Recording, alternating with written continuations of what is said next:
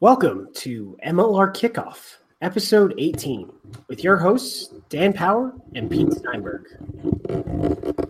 Hello, folks. Welcome to the MLR Kickoff podcast, and we are into the season, and what a bang we started the year with. Pete Steinberg joining me again, and Pete, week one, it certainly was one for the ages as just 10 points total separated all four games. An absolutely outstanding start to Major League Rugby for 2019. Well, it wasn't only competitive, Dan, and all of the games were competitive and they were all close. And there are teams that feel blessed that they won and teams that are gutted that they lost. But I think there was a pretty clear improvement in the quality of play from last year. I thought all of the games, except maybe there was one game, Austin Houston in the pouring rain, and the rain really affected it. But the other games I felt all high quality and higher than the games last year. Yeah, I agree. You can't really do much about the weather in that Austin-Houston game, but the tightness of the game made it interesting viewing in its own right. We talk about our tips for the week. I got off to a flyer after last year, just embarrassing myself. 4-0, and you only had one blemish on your record. So not a bad weekend for you and I on the tipping front, and hopefully we can keep that going throughout the season as long as I'm just a little bit better each week than you. Well, before we review the games, Dan, and jump in, I think, I'm going to give my coach's talk about predictions. Like, we have to do them, but I don't believe in them. And, I think the fact that pretty much every game could have gone either way. Like, the one game that I missed out was the Rooney-San Diego game. I put my money on San Diego. One referee call correct. I think referee call for the penalty try is what turned that. But all of the games could have gone either way. So I think I called this on our CBS Game of the Week, Dan. I said this is probably the most competitive professional rugby league in the world. And I think the first weekend of the games, I think that stands up. I don't know that there's a league in the world that would have games this close. Well, we've also got to do our travel tip, Pete. So let's not forget that. You and I both traveled to Seattle this weekend for the aforementioned Game of the Week. And I'm going to give the travel tip this week. The travel tip actually comes from a pearl of wisdom that you passed on to me at a few minutes past midnight, where you got on and changed your flight for the next day, and I didn't. And I regrettably had a very early flight out of Seattle with red eyes and many regrets from a late night. But you got a nice little sleep in, which you end up not taking advantage of. So if you can, change your flight to the late flight the next day and enjoy that hotel bed. That's my travel tip. Yeah, I think that's right. And the other thing that I would add on to that is don't let, at midnight, Dan, you would have paid, $50, $100 to get a couple of more hours sleep. But a month before, when you bought that flight, you probably wouldn't. So I'm always like, it's a little bit easy. Like I can do this. I have a little bit of extra money in my pocket, but don't let that $50 cheaper flight push you into a tough situation, like getting up in the morning. And you're right. I got a good solid 5 hours sleep before waking up. And not being able to go back to sleep. I'm still recovering. I'm now in New York. I've been in Cleveland along the way, so I'm sitting in my hotel room in New York. But let's get into the games. What great games they were! Yeah, they certainly were. They kicked off down south in New Orleans, Pete, and that was the first time we'd seen the Toronto Arrows. We'd seen them as the Ontario Arrows, and then a few preseason glimpses as the Toronto Arrows. But our first look at a squad that you'd have to say, I wouldn't say decimated, Pete, but they certainly were missing some players through ARC selections, and they ran into a red-hot Noel outfit who I must give credit to Ryan Fitzgerald and Nate Osborne and Mr. Falcon, the owner down there, for what they've done, putting that side together. Outstanding job the offseason. Nola looked great. What were your thoughts on that one, Pete? Yeah, absolutely. I think Nola looked great in the first half. This was a game of two halves. They really came out hard. They scored some wonderful tries in that first half, but back came Toronto. I think this Arrows team, they had a slow start. They come from the cold country. They've been in Victoria. They've done some training outside, but they were slow to get off the blocks. I think they were probably a little bit surprised by the intensity of Major League Rugby, but that worked their way back into the game. So it was NOLA the whole of the first game, first half, and it was Toronto the whole of the second, and not a lot in it. Not a lot in it in terms of possession. Not a lot in it in terms of territory. I mean, I think one of the things that happened in the first half of this game that I thought was interesting is that Toronto came in with much more of a kicking game than we've seen in Major League Rugby, which means that they gained territory, but they didn't have much of the ball. Nola Gold wanted to hold on to the ball. And in the second half, I think Toronto worked out, hold on, defenses aren't as solid as maybe we thought they might be. And so what we're going to do is we're going to hold on to the ball a little bit more. And I think that paid dividends for them. Well, it was an interesting game, wasn't it, Pete? Because NOLA really jumped out to a nice little lead. I believe 24 points to 7 at one point in the first half. Cam Dolan has, well, wherever that guy lands, he seems to find his feet pretty quickly. He was outstanding. He sent me a brief clip after the game on Twitter of him absolutely rifling a ball off his right foot, saying he's coming for me. And my position as the greatest kicker in USA Rugby history is now in question because Cam Dolan has arrived. And yeah, he had an outstanding game. That whole forward pack actually looked really good and laid a platform there for their backs. Really like Tristan Blewett as well, the outside centre. What do you think of the young South African's first taste of Major League Rugby? Oh, he was a stud. I mean, I thought he had really a phenomenal game. He is going to be a real impact. I'm trying to look at his stats right here. So, he carried the ball for 88 meters, which is actually joint with Cam Dolan. He had one line break and 2 tackle breaks and 2 offloads. I mean, he was the most dynamic player on the pitch and a really, really effective player. And I'm reading this out of, and he also had 20 made tackles from the center position.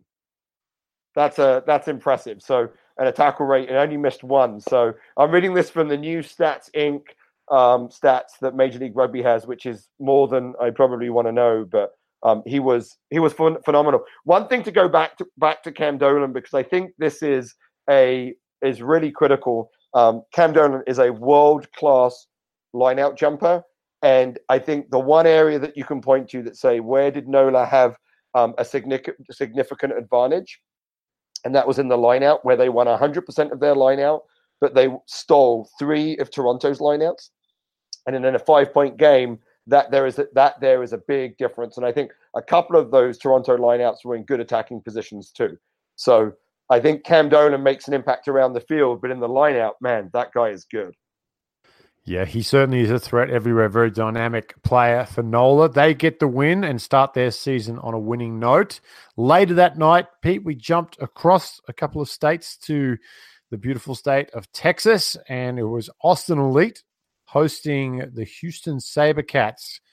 And a lot of people were, after last year, probably rightfully so, a little,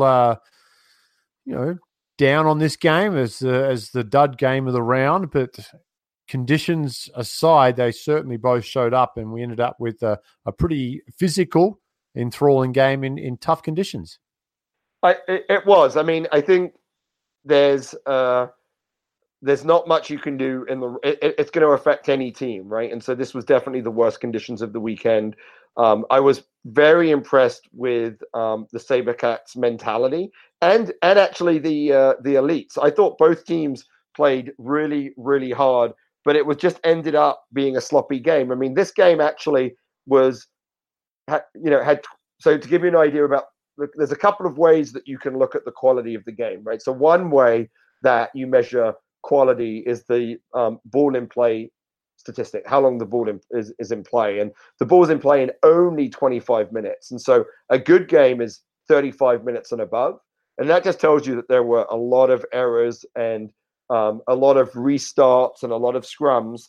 And then the other stat you look at is tackle stats. So there was, about 230 tackles made here, where in other games this weekend, there were over 300. So it just told you that there was a lot of scrums, a lot of lineouts, and not a lot of ball in play just because of the conditions. Yeah, certainly. And then you just look at the scoring as well. Houston getting the win off the boot of Sam Windsor, unable to score a try. I actually enjoyed this game. It was a different game because I really felt that both these sides had a lot to prove after last year. Austin finishing a little higher in the table, but I think they underperformed early in the season. A chance to get out of the gates at home against Houston, another side that underperformed last year. But I tell you, the Sabercats are going to look at this win, missing their two biggest weapons in Kalinisau and Vithi. I really think they're going to be impressed, Pete. I think they're going to look back and hopefully, if you're the coaching staff down there, you've got Justin Fitzpatrick, Paul Emmerich as well. You can rally the troops around and be like, you guys can win close games. We lost a bunch last year, but you can win these close games, and this could be the injection of confidence that they need to really push forward. Yeah, I mean, I think Houston did a great job considering all of the injuries that they had, right? I mean, of all of their pickups from South America, I mean, Santiago Arata played, and he was excellent, but none of their forwards, no Paul Mullen. When your hooker and your tight head prop both play 80 minutes, that tells you something about the depth that you have, right? Because they almost never play 80 minutes anymore. They're not, no matter how good they are. So I think that Houston will walk away from this very, very happy that they got the win. And I think Austin will see this as one that slipped away. I agree. Losing at home, never a good thing. And unfortunately for Austin, that's a tough start to the year. They will bounce back, though, Austin. They'll play again this weekend. We'll address that a little later in the pod. But moving on to Sunday, two more games on Sunday. The first game, the early game down the Pacific Coast there in beautiful San Diego. It was East versus West as Rooney racked up some airline miles as they traveled all the way to play the Legion. And Pete, this one I felt was one of the higher quality games of the weekend. Two great sides who really weren't really shy about throwing the ball around. Absolutely. I actually thought this was the best game in terms of quality of the weekend. I mean, the conditions were ideal, right? So it's in those sorts of places that you expect the quality to be high. But I thought, like you said, both teams tried to play. Both teams tried to do something with the ball when they had it. And there was a lot of sophistication. I thought Connell Marsh and Joe Peterson at fly half, were really good game managers and made some really, really good decisions. So I thought this was a really, really high game. If we get into the ball in play minutes, it was 34 minutes, over 300 tackles. So I think that there was a lot about this. And it's just an exciting game where both teams can take the opportunities that or take a lot out of it. Even though San Diego lost, I think they played probably the most talented team in the league and stepped away with at least a bonus point. Yeah, a lot of good performances on both sides in this one. Joe Peterson, how about that at fly half? A lot of people thinking, with the Seamer and Leader, the exodus of fly halves at San Diego, what are they going to do? Joe Peterson had an absolute belter of a game, running for 100 meters on only 7 carries. So averaging way over that golden 10-meter a carry mark that a lot of the players try to shoot for. And he was great with the boot too, going 2 conversions, 3 penalties, kept them in it with a try as well. On the other side of the ball, you mentioned Marsh, him and Foden in particular with Leonard. That midfield, those 3 players there, when they sink, you got to remember Ben Foden just turned up, Pete. He hasn't had much time to sync with his 10 and his 12. And I got to give a shout out to 2 of my old teammates, the Warhorses, Mike Petrie. He has still got it. He can still get out there and sling it with the best. And Big Lou Stanfield. How good was Big Lou Stanfield just niggling the whole game, mucking around with his former roommate, the old roomie John Quill, and you could see John Quill just taking every ounce just not to put one right on Lou's chin. But it was a good game for sure. I really enjoyed that one. And it doesn't get any easier for both these sides too, in particular San Diego, as they face the defending champs next week. Luckily for them at home, trying to get their season turned around with the win. But I think there's 2 things, just before we move on, Dan, 2 things to think about here that I thought was really important. The first one is that San Diego had a strong scrum. They actually won a couple of penalties in the scrum. So Paddy Ryan, coming in from Australia, has made a big impact along with Dean Muir at hooker. So that was a big takeaway. But in these close games, there were 3 kicks that went directly into touch when San Diego was about at the halfway line. There was one by Nick Boyer, one by Joe Peterson, and one by Connor Kearns, where their kicks, they tried to kick to space, and it was all right-footed, and they were kicking to the right, and they all went out, and it just gave up territory and gave great possession to the Rooney side that had a good line out. And it's those things when I think 2 of those ended up leading to scores for New York. It's those sort of errors that are going to cause these games to be lost, which is phenomenal for our US players that are playing, players like Nick Boyer, because most of the time in American rugby, you know who's going to win and lose, and actually your skills and your skill execution isn't important. But in Major League Rugby, what it's showing is you make a mistake and it can cost your team the game. And so that was one of the things that I took away from that, was just 3 loose kicks ended up, I think, with 2 New York scores and a big impact. Yeah, definitely. It's interesting to look through these player stats here, Pete, that you talked about. Rooney really didn't go to the bench much, with 5 players on their bench getting 0 minutes in the game. So a huge shift for the backline in particular, starting at Petrie all the way through to Hume, all played 80 minutes. Deacon went for 80. Cassidy, Breakley, Paddy Ryan up front, and Dylan Fawcett.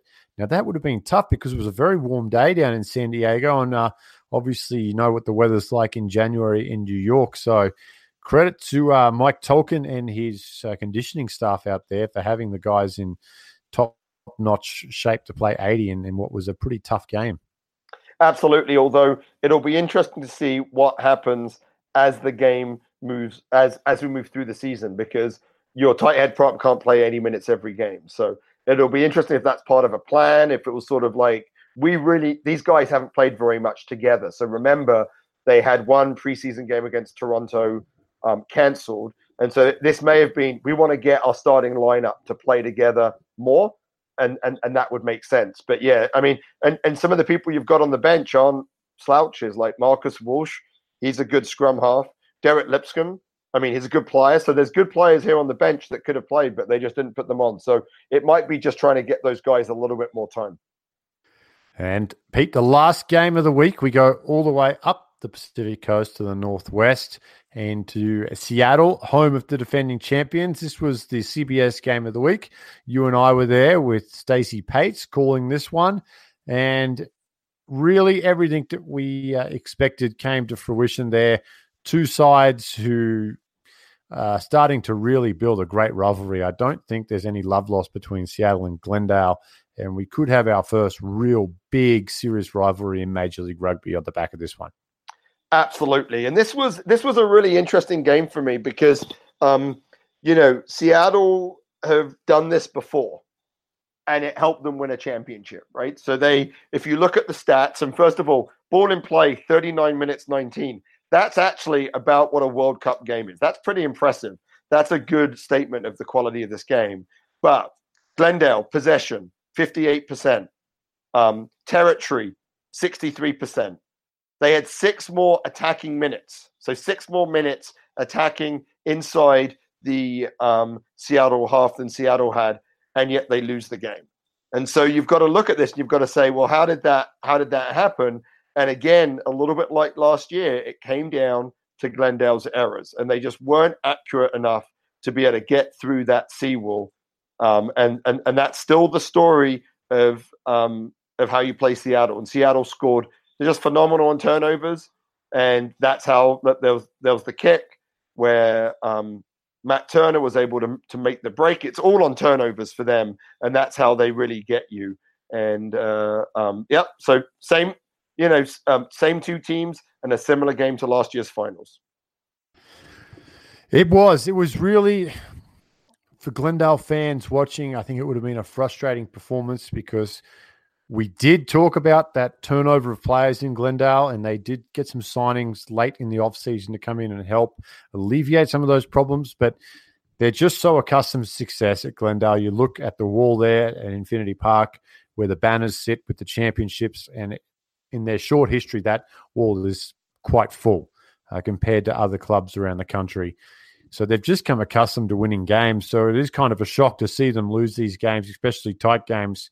But I just wonder how much of the scar tissue from last year's final was still sitting with those players, Pete. You and I kind of talked about it a little bit after the game that, wow, it just felt like they didn't want to win that game in the last 10 minutes, gave up some opportunities. And I just wonder if that's part of that, that mental game. And you would know about this coaching as well, how hard it is mentally to get players over some losses. Some are easier than others, but that championship one, I think, cut pretty deep on some of those players. Well, let's remember that Glendale reacted really well at halftime. They were down, they came out, and then for that 10, 15 minutes, they played just amazing rugby, and they just looked like a dominant team, but they weren't able to sustain it.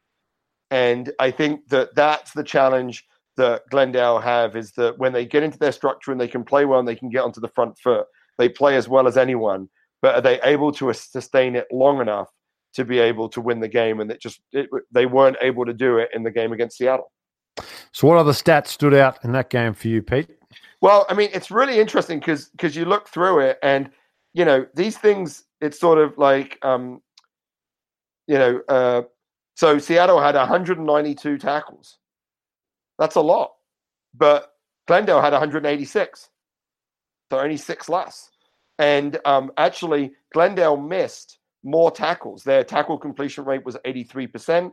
And Seattle's tackle completion rate was 83%. And Glendale's tackle rate was 89%. 9 penalties against Seattle and 5 penalties against Glendale. So, you look at this and you just say, this isn't a game that that Glendale should lose. All of the stats suggest they should win. But they didn't, did they? They didn't.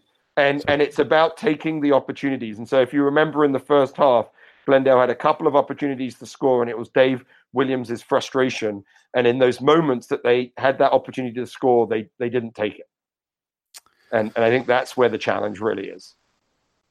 Yeah, I think you're right, Pete. It's going to be an interesting bounce back. I have no doubt that they've got the players and they've got the capability to do that. So we'll keep an eye on that as the year goes on. But out of those games, we end up crowning Player of the Week. And it came from Saturday night's game in Austin. And it was the Houston fly half, Sam Windsor, who won the nod for his 21-point haul. And also just an outstanding all-round game of directing traffic and playing a very, very smart territory game with his kicking game in general play. And I had a chance to sit down with Sam earlier and catch up with the Sabercats number 10. Excited to welcome to the show MLR Player of the Week, Player of the Round. That is Houston Sabercats fly half and Sam Windsor. Sam, thanks a lot for joining the show. Thanks, Dan. Thanks for having me on, mate. Yeah, we spoke to you in the off-season, and you were very optimistic that the woes of 2018 were put behind the Sabercats. Not too many people liked your chances going into Austin. I was split. I think on the show I said Houston to win. On the USA Rugby one, I changed my mind to Austin, and the reason was no Vithi, no Kalenisau, 2 attacking weapons gone. Mentally, how were you coming into the game knowing that your Fijian backs weren't going to be playing? Mate, it warmed my heart to hear you big us up last week, and then when I read that post and you changed your mind, I was a little filthy. So maybe that was a bit of added motivation for me. So thanks for the little pick up there. But now my heart just broke a little more. So I'm so sorry. No, it's all good. Yeah, we knew early on in the week that Josh and Asaya weren't going to be fit, so we planned without them for the majority of the week.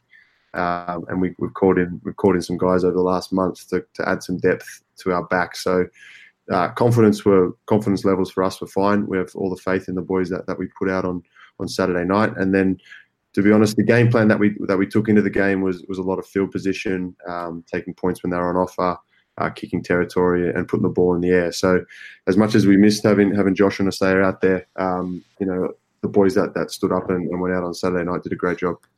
Well, the conditions definitely played into that game plan, didn't they? What was it like playing in those conditions? And any adjustments coming in knowing that it was going to be heavy rain throughout the game? We went into the sheds after the warm up, so before the anthem, and then we came out and it was teeming down. So it was a bit of a shock to all the boys when we ran out, expecting it to be a nice dry deck. But to be honest, when we played them 2 weeks previous, we were too wide in attack off 9 and off 10. We were a little flat. So coming into the game, we made a conscious effort to sort of tighten up our attack a little bit, get a little narrower, get a little deeper, give ourselves more time with the ball. Unfortunately, that kind of game plan is needed when you're playing in wet conditions. And then also kicking the ball smartly and playing down the other end of the field is obviously a key way to play in the wet. So it all fell into place for us. Now, you said playing a little wide off 9 and 10 there. You do have a new 9 starting this year. Murphy's still in the squad, but you've signed Santiago Arata, 2 vastly different players, both very quality players. How's it been adjusting for your game, having those 2 9s in the squad? It's been great, to be honest. They're a competitive bunch. Both of them are, they get along really well. They're good mates off the field, and I think it's a healthy competition that we're going to see flourish over the next 15 or so games. But yeah, both really talented in terms of passing off both hands. Santi's got a left foot, so that opens up another attacking weapon for us. And he's learning as he comes. We had him for a good month before he's gone off to Uruguay camp for the ARC. But he's immersed himself into the Houston culture. He's working hard on his English. It's he'll tell you it's bad and he'll apologize all the time for it. But he's really way better than my Spanish. I would say that. But no, he's a little competitor. There's some funny stories from the weekend. I think he blew out one ruck and it was a lock. I think that he blew out of the ruck and he kind of had to check himself and said, "Oh, I'm strong." And then I won't say the terms he used, but he told the lock to stay away from his ball, which was quite funny. So we all had a laugh about that on the bus on the way home on Saturday. But he brings international experience. He brings youth and plenty of speed from the base of the ruck. So for us, we're going to have to keep up the pace with him, and I think it's going to. You'll probably see a little different attacking style from us, in the weeks to come. Talk us through the game itself. Austin at home, very tough to beat there. They had that great run last year where they were very, very hard to beat at home. How do you feel during the game? It was quite a seesaw watching it on TV. Did it feel that way out there, or did you always feel as though you kind of had control of that one? Yeah, I was. They're strange games. I haven't played in many games where we score that many points and we don't score a try. So, I think we struggled to. I wouldn't say struggle to hold the ball, but we didn't have a lot of attacking opportunities in their 22, 25 meter area. So, as I mentioned before, it was a conscious decision from us as a coaching staff, and they're on offer. So, anything inside that 40, 45 meter mark for us on a night like that, Matt, the captain Truval had faith in me to put him over, and fortunately I was able to.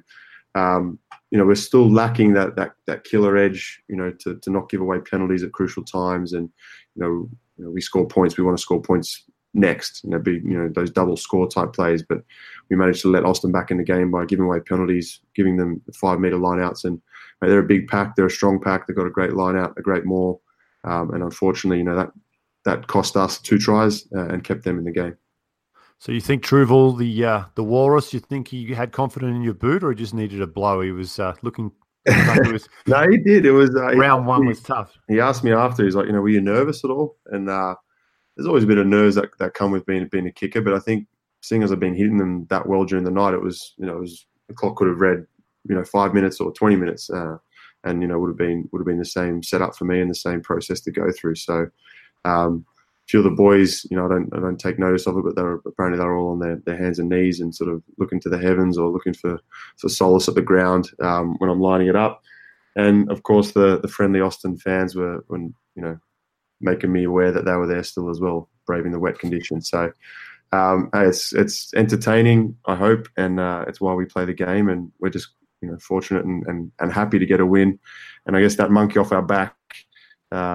Early on in the season, but 1 week in, we've got 15 more to go, so we need to back it up and hopefully get a couple more. Mate, just talk us through your process for that last kick. I imagine that you're the kind of guy who gets those moments and just relishes them, wants that responsibility. Some kickers you see, and you can almost tell from the get-go they're going to miss it. different game, but you look at the Bears in the NFL playoffs, Cody Parkey, poor kid, you just knew he was going to miss it. He looked like an absolute shell, but you look very confident coming up to the tee. Talk me through your process from when the whistle goes to the penalty. What goes through your mind up until that ball sails over the post? For us, it was we were on the front foot attacking. They'd given away a couple of penalties, and we'd given away a similar penalty. I think Jamie Davis saw yellow for infringing in a similar fashion in that second half. So we tried to play on the front foot when you were down by a couple of points, and if we got into their half, then we would have wanted to score a try, but at the same time, hold on to that ball long enough to try and put the pressure on them to cause an infringement and a penalty. So. The whistle went. The boys were all over it. Matty looked at me straight away, and there's that mutual agreement and that mutual reassurance that we had between each other. So it's have a squirt of water, put the tee on the ground. Fortunately, it wasn't too windy, and I'd kicked some from around the 40-meter mark earlier in the night. So I knew distance wasn't going to be an issue. And fortunately, that ground that they're playing on at Del Diamond is in great condition. So.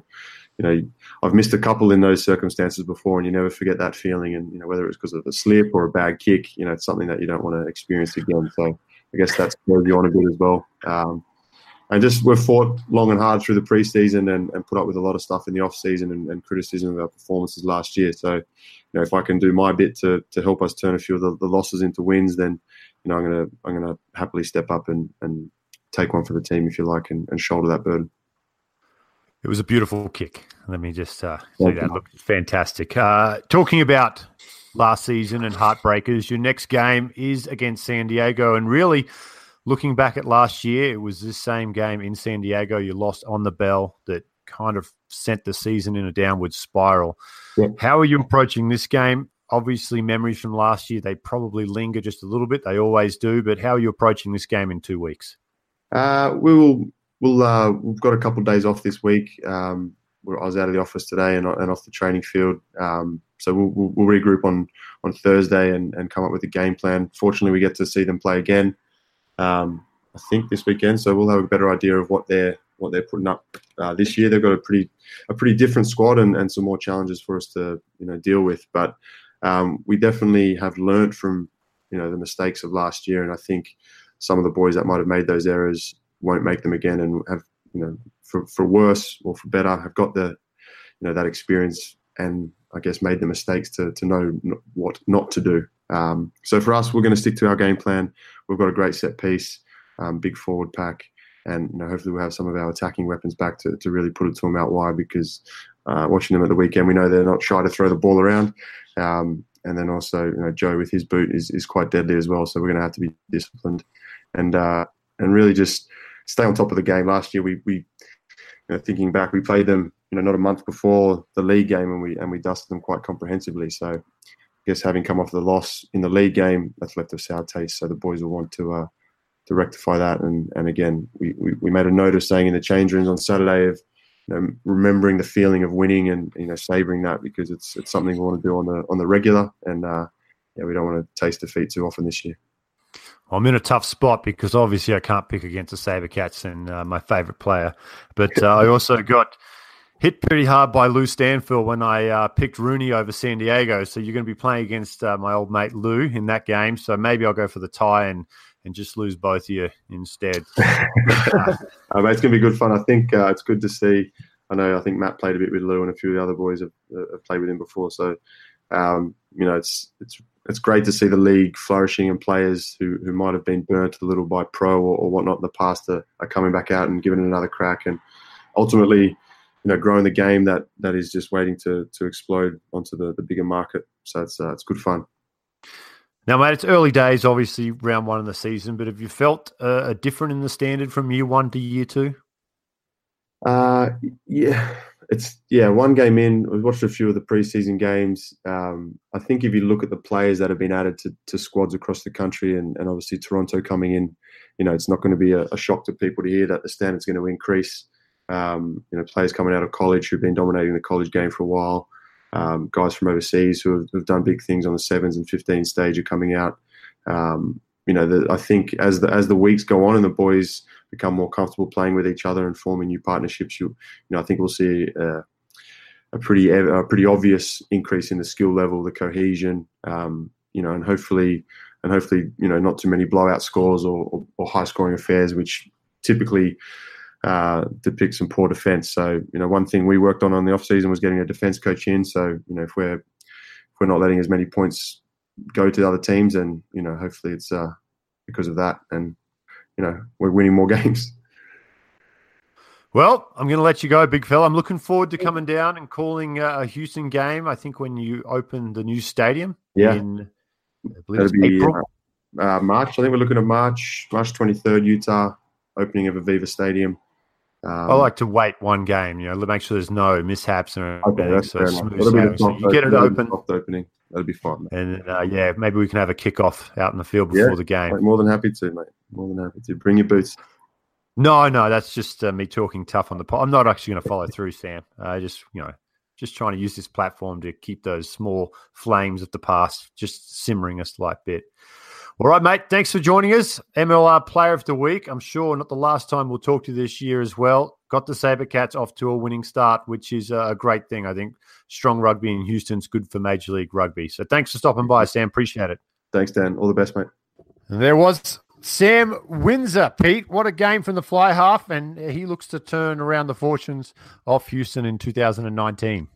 Absolutely, and I think Sam's obviously a quality player. I mean, he carried the team with his 21 points, and also a really articulate guy. I mean, I think that guy's going to find himself in the booth once he decides to retire. Don't talk yourself out of a job, Pete. What are you doing? Competition is always good. It makes you better, Dan. You and I both believe that. Perfect. Well, he won't be going. He'll be staying with the Sabercats, but they will be losing some players as we start our representative run here with rugby in the North Americas and a little bit of South America. Can't forget our brothers down there. But the ARC kicks off this weekend, Pete, and the USA are on the road. First up, they go down to Chile, I believe, for a tough game down there. Let's go through what we're expecting out of the Eagles as they look to go for 3 in a row. Well, Dan, I think Chile obviously is a game that they should win, even though you travel down there. I mean, when you travel, especially when you travel to South America, there's a lot of things that can happen, whether they're deliberate or not, that can put you off the game. The big thing that I'm going to be looking for in their legs down in South Africa is, can AJ McGinty step on the field?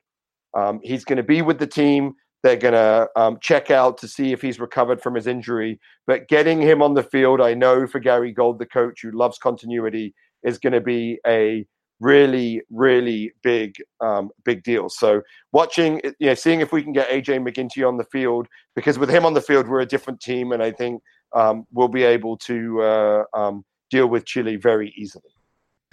Yep, it can be a tough road trip down there. They've never really been tested too much, but they've always said Chile comes out pretty physical in that opening 20 minutes, and it's a bit of an arm wrestle. So it will be interesting to see what squad. We should see an announcement here in the next 24 to 48 hours of what the squad will be for Gary Gold, but pretty confident they can get off to a winning start in the ARC this year.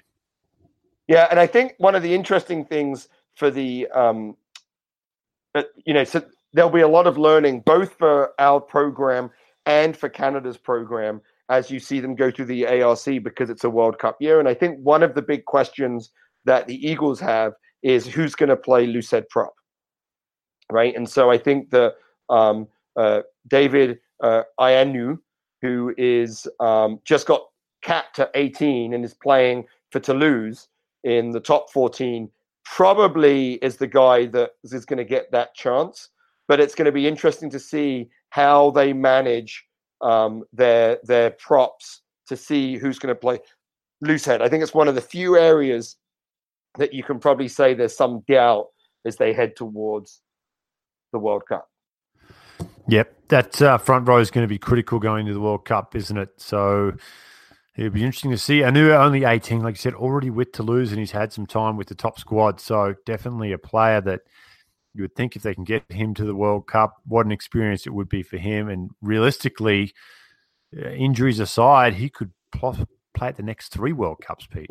I mean, that's really, to have a prop. So for the listeners that are relatively new to the game, because propping is such a technical aspect of the game, they tend to mature late. So normally props don't really come into their own until they're sort of late 20s, early 30s.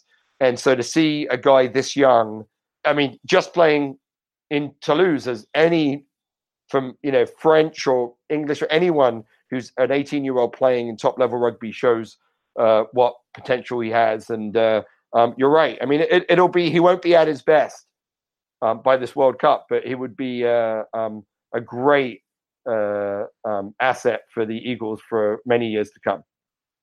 So the ARC means that Major League Rugby loses some players, and we will jump into the previews for this week's game. Just 3 games this week, as they will get a reduced schedule to try to alleviate some of those missing players from Major League Rugby. It kicks off first, Utah Warriors. We get our first look at the Warriors, and they will take on the Austin Elite. Pete, what are your thoughts on this one? Well, I mean, I think Austin are going to be disappointed at losing their game last weekend.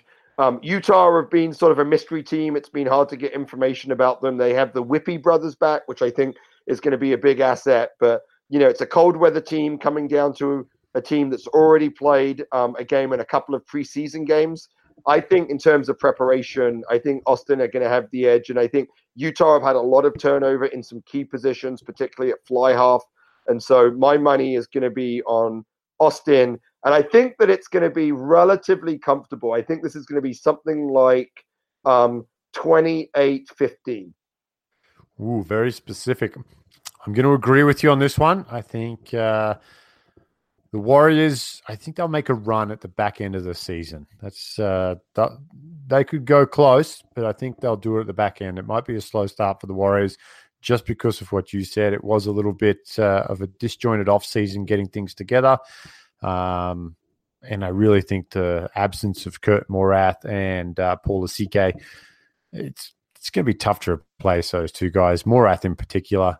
They've got some options there, but we will see. I guess it's really hard to pick when you haven't seen a team play, but I will go Austin as well. I think it'll be a little bit more comfortable for that. I think it'll be tight. They'll run away in the second half. We'll go 37-17 with that one. With that one, yeah. Oh, he says. Don't go to Utah, Dan. You're in trouble. Well, why don't you go first with this next one, because these next two are toss-ups for me. Like this is where I get sort of in the they're just going to be close games, and it's going to come down to the call of the referee or a missed kick or something like that. But I'll let you go first with Glendale at New Orleans. That's going to be on Saturday on ESPN Plus. The first game, on Facebook Watch with the Austin home game. So you can catch that one on the social media giant that is Facebook. So the second one's Saturday at 3 p.m. Eastern, 12 Pacific. Glendale Nola. Now this is going to be tough because these two sides are deeply affected by the ARC. Nola will lose players to Canada. They'll lose players to the USA as well. Although news came out that Tim Malpin has pulled out with an injury, but I doubt we will see him play for Nola this weekend, if that's the case. And the Raptors lose, Davies, McGee, and Hunko, and I think Marlon Al-Jabori, who was on the bench on the weekend, so they may not miss that as much. But losing Davies and McGee, that one's going to be tough, but I think they're going to be primed for I think they'll get it done. I'm going to go Glendale down there in New Orleans to turn their season around. Super tight game, though. I think they'll get it done by 6 points. Well, so I think this is where depth is really tested, right? And I think that Glendale were prepared for this. I think they went out and they made some good recruiting moves to provide a little bit of depth. We're going to see some halfbacks come in that I think are quality. I think Nola's going to struggle a little bit more to replace their front row. And so for me, and just because we can't be picking the same way, I'm going to go with Glendale, and I'm going to go 25-24. I chose Glendale too. Oh, you did? I thought you chose Nola. No. Oh, look at this. You're already starting. Week 2, and you're already starting. All right. So then I'm going to go with Nola 25-24. Because it doesn't matter. The game's going to be close. It's going to be close. But I'm going to choose Nola just because, I'm going to bet against the crowd. Okay. Okay, fair enough. All right. How are we going to do the last one then? We can't split. Do we just say what team on the count of three? And No. Let's talk through it, and I'll call this one. You're going to go first. I'm going to go first. So I think Seattle obviously lose Phil Mack, but it's JP Smith who's their young scrum half who came on. First time Phil Mack has been subbed. I think that guy's a quality player. I think with Ben Seamer, they're going to have a nice young halfback partnership. Other than that, I think they're going to be pretty clean from the ARC. San Diego, these are going to be two good teams. I think what we're going to see is San Diego with more possession, a little bit more territory, and then Seattle defending really well. I think San Diego need to get the ball to the wings, but they need to have patience to do that because that's what Seattle want you to do. They want you to move the ball wide early. I think I picked against Seattle every game last year, and I think they won every game. So I'm going to go, even though I'm calling this game in San Diego, I'm going to go with Seattle, but I think this is going to be a barn burner. I think this is going to be 35-33, either Seattle or San Diego, but I'll go with Seattle. Ooh, you're going Seattle. Now you're making me think here. I'm looking at this San Diego lineup from last week. I don't think they lose anyone, do they, to the ARC? Going through. That's Australian Paddy Ryan. That's going to be fun throughout the season to keep track of Australian Paddy Ryan and Irish-American Paddy Ryan and what they're doing. Nick Boyer. Nick Boyer's in the ARC squad. So I think that's it. They've got a couple of options on the bench. So both starting scrum halves are the only impact. Dylan Owdsley was called up to the ARC to replace Maupin. Oh, there you go. All right. There you go. Right. Late breaking news from our producer, Aaron Castro. You went for Seattle, right? This is going to turn into a 4-hour podcast at this rate. I can't make up my mind. I have a 1-point lead, and I don't want to lose it. It means too much. I will go just because he sent me threatening text messages during the week. I will go Lou Stanfield-led San Diego to upset Seattle at home. If we want a exciting league, we should all be pulling for San Diego, right? Because then they would be 1-1. Seattle would be 1-1, right? If Glendale win, they would be 1-1. NOLA would be 1-1. If the Austin Elite win, everyone would be 1-1. That would be talk about competition. That would be an amazing end to round 2. We want all teams to be 500 at the end of the year, and just like that scene from Friday Night Lights where they have to toss a coin and they all just sit in the room tossing coins until there's 2 teams left and there's our championship game. That would be outstanding. But that wraps up. You will be in San Diego this week, Pete. So people wanting to tune into that one, you can catch Pete Steinberg on ESPN Plus. If you're local in the San Diego area, it's going to be on Fox 5. And Root Sports up in the Pacific Northwest, and actually expanded their reach. So if you are listening, I believe as far out as Idaho now, you can pick up that game as well. So the Seawolves. Oh, there's my one for the season. The Seawolves definitely doing their part to capture a larger market up there as well. Well, Dan, I'm ready to go to bed. Oh, it's 11 o'clock. I got to go. You just revealed that we record this at night. You were meant to keep it non-committal, so no one knows when we're doing it. It's a mystery, but maybe you're going for a morning nap. But we'll let you get to bed. It's a big weekend for you out there, Seattle, San Diego. I'll be tuning in to listen to you carve it up out there. And 2 other big games as well, Friday and Saturday this week, with the ARC on as well. So it is a rugby feast for everyone. So make sure you tune in, watch some Major League Rugby, watch some of your USA Eagles as well. And we will catch up with you next week. For Aaron Castro, Pete Steinberg, this is Dan Power. Thanks for tuning in.